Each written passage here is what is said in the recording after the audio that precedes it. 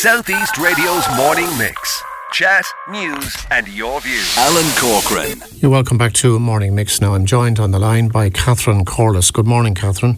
Good morning, Jim. The historian who tirelessly worked day and night, and I suspect to the detriment of some other aspects of your life, to uncover the Tuam Babies scandal. How did it come about? Well, first of all, I'm not exactly a historian, just a person very interested in local history, and it started out that way. It started out doing a little bit of local history, trying to find out about the mother and baby home in Tuam, which I thought would be just a little simple history of the Bonsecourt sisters and just the place, how it was and that. But I never expected what I was going to come across, and I had no idea that it would bring me this far. Tell me how it happened. What happened? How did you get involved? Well, it just I was interested in the local history, and I did a local history course, which was fantastic for me because it gave me the tools and how to research and, you know, where to go, how to get information, just to keep plodding and not to give up, because sometimes you think there's no records and they'll be somewhere else or they'll be part of the record somewhere. So I got into that stride and I just started doing that, and I was doing it for a local history magazine in Tuam. It comes out every year. And I had done a few essays already, you know, on local history, on the landlords and that kind of thing around the area. And then I decided to do an essay on the home in Tuam, and the editor agreed. He said that would be grand. So I set about. I thought it would be the same way as researching, you know, for any local history, but it turned out to be different altogether because, first of all, I couldn't find anything in Tuam about the mother and baby home in Tuam, although it was there for about 35 years. Now, there was plenty on the workhouse itself because the mother and baby home in Tuam was originally a workhouse, and there was plenty to be found on that, but nothing on the mother and baby home itself or on the Bonsecourt sisters. So it was a difficult task, but finally, by degrees, I got enough by talking to people in the area and by getting scraps of information. I was able to put a lot of what happened in the home in Tuam. And a group of us got together in the early stages just to put up a plaque to honour the children who had died in the home. But it went far and beyond that because I felt it wasn't enough, that this atrocity had to be out in the open. It had to be opened up and it had to be rectified. How it all came about. What was the level of local knowledge in regard to this mother and baby home?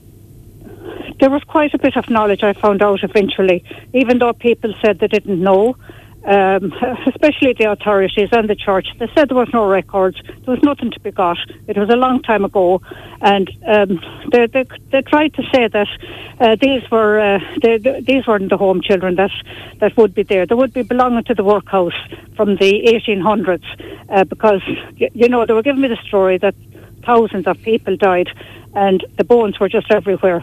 So they kind of fobbed it off as that, but I was eventually able to prove that no, these weren't famine remains that were found in the area, that they couldn't be because they were in a sewage facility, which the very same sewage facility had been used by the workhouse at the time. So I knew then that there couldn't possibly be workhouse burials. And eventually then, by finding maps of the area, early maps, and one map in particular that I found, it showed sewage tank where the boys had found the bones back in the 1970s. So I presume everybody more or less knows the story of that. And I worked on that then, and I was able to prove, that was the big breakthrough, that I could prove that the remains that the little boys found in the 1970s when the housing estate was going up, that these were not famine victims, that they had to belong to the era of the mother and baby home. So a lot of this came to light then because of the building of a housing estate. Absolutely, and I know at the time that people were saying that the whole area should have been turned into a memorial park, the whole area, because there were a few burials from the famine times, but that was not where the area where the home babies were found. It was way across the other side, and people said that it should be memorialised, but whatever reason, the council came in and they decided to build a housing estate in and around the whole burial area. The council were very careful to plan out their houses so that the houses wouldn't be built or graves wouldn't be disturbed. There's a very, very large playground right in the middle, and that's on top of a lot of the box burials. And then in the corner where the grotto is, you have the sewage tank facility, and that's where a lot of the little remains are, unfortunately. In your discussion, in your talking with local people, were you told of certain suspected people or suspected children who were in those graves? Was there that kind of knowledge? Well, there was, of course, yes, but I wasn't being told that.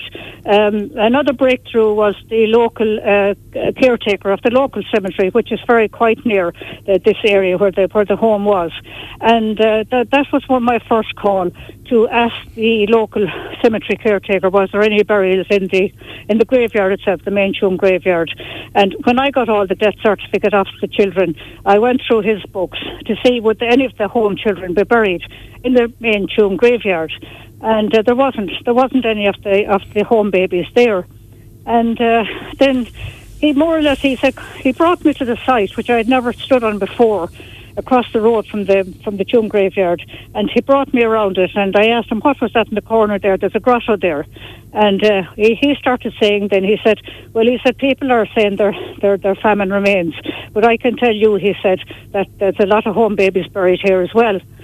And he more or less was kind of saying not to say that he told me, but from his words, then that's what really got me started. I had to find out how many babies had died in the home and all that, and I had to get the correct number, and I had to see could they possibly be buried anywhere else. And in the end, there was no burial records whatsoever were kept. So that's how I went forward. Did you have an initial ballpark figure of the number of bodies before you realised that there were actually 800 bodies? Oh, absolutely not.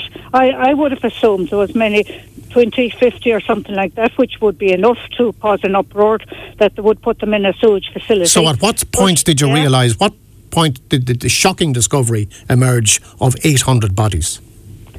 It was when I went back to the Birth, Death, Marriages Registration Office in Galway, and a very kind girl helped me there. I asked her to find out. I had a few names already, but I said, could you find out the exact number of babies and young children who died? And it had to be specific that they died in the home in Tuam. And she brought me the staggering number of 796 deaths. Now that was daunting and that was upsetting, and it took me a few days to come to terms with that, because I knew at this stage that these babies, they didn't seem to be anywhere else, and they had to be there in the grounds of the Tuam home. That was very, very upsetting. We're now at the stage where, thanks to yourself, we are approaching the stage where hopefully these 800 children, babies, can receive a proper burial and be identified. How close are we to it? I know there's legislation going through the Dáil at the moment in terms of exhumation, which surprised me because I didn't think there was such legislation required. I don't know why there was legislation required, because many skeleton remains from historical remains are found right across the country, especially by archaeologists. There's no fuss. They take up the remains, someone examines them as historic, and they're coffined and reinterred in a cemetery. Now, I don't know why. I don't know what the difference is. The government's excuse is because this is it's a mass exhumation. Now, I don't see the difference. They could have brought in that burial bill long ago, but I don't know what it is or why they're stalling. It's such an atrocity, and there isn't all that much uproar about it, except from the ordinary decent people across the country and across the world, you can say. But as regards the government, they quite willingly just stick up a few plaques and just tell us to forget about them and to pay homage to them and visit the site. But that will not do. It's not right. It was an atrocity, and it has to be fixed. That's all I can say, Jim. It's just an atrocity. Do you think the Minister for Children, Roderick O'Gorman, is he on the right path? Is he honest in his dealings with you? Well, I think he's on the right path, as you say, because even when he was in the Green Party, he stipulated a long time ago that this was, he actually said this was wrong and that the children must come out of that sewage facility. And in the last year, he's stalling a fair bit. Now, I don't know what pressure is on him, but he seems genuine. He has made promises. So far, his promises are being carried out because it's past the cabinet stage for the bill to go through. It's past the Oireachtas stage. It now has to go to the Dáil and the Seanad and be signed by Michael D. Higgins. And he has told me that will be done this year. Now, what else can I do? Only take his word for it. But he does seem genuine. He does seem to be doing his best. I don't know how they work in government, but I can't understand how it wasn't done long ago. But we just have to keep with them. We have to keep putting pressure on them. And that's the only thing that is working, is a lot of pressure from the media, asking them and continuously asking them, when is this going to happen? So the latest comment from Roderick O'Gorman just this week, the latest statement he said, it's just on the same track. He says that exhumation will begin in early 2022. So we can just hope on that. You've just recently published your memoirs titled Belonging. That's right, Jim. Can I ask a very personal question? How has this impacted on the rest of your life? Health-wise, emotionally, family? Yeah, well, it's quite draining, the whole lot, but it's a journey I began. I got carried along with it more than me pushing it. It just carried me along. People, media kept it going. They kept calling to me, asking me, were there any new developments? With all the documentaries and everything have been made, well, to me, it was a great help that the media were keeping this going, because my one aim was to keep this, just out there in the spotlight, and to keep people thinking and talking, and to keep pushing the government. So I have a very good family who support me so well. That has helped enormously, and it's just something I can't. I feel I have no option, only stay with it.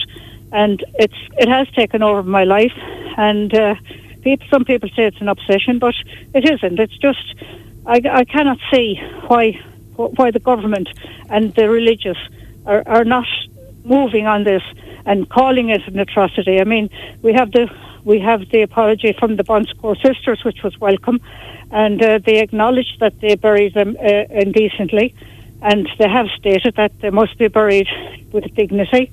So there's no movement, there's no talk from them, there's no hurry on anyone to do anything. So, Thank you so much for talking to us this morning. Yeah, okay, Jim. And just before I let you go, I see Liam Neeson is filming, doing a film based on your story, indeed. And he's struck by your humility.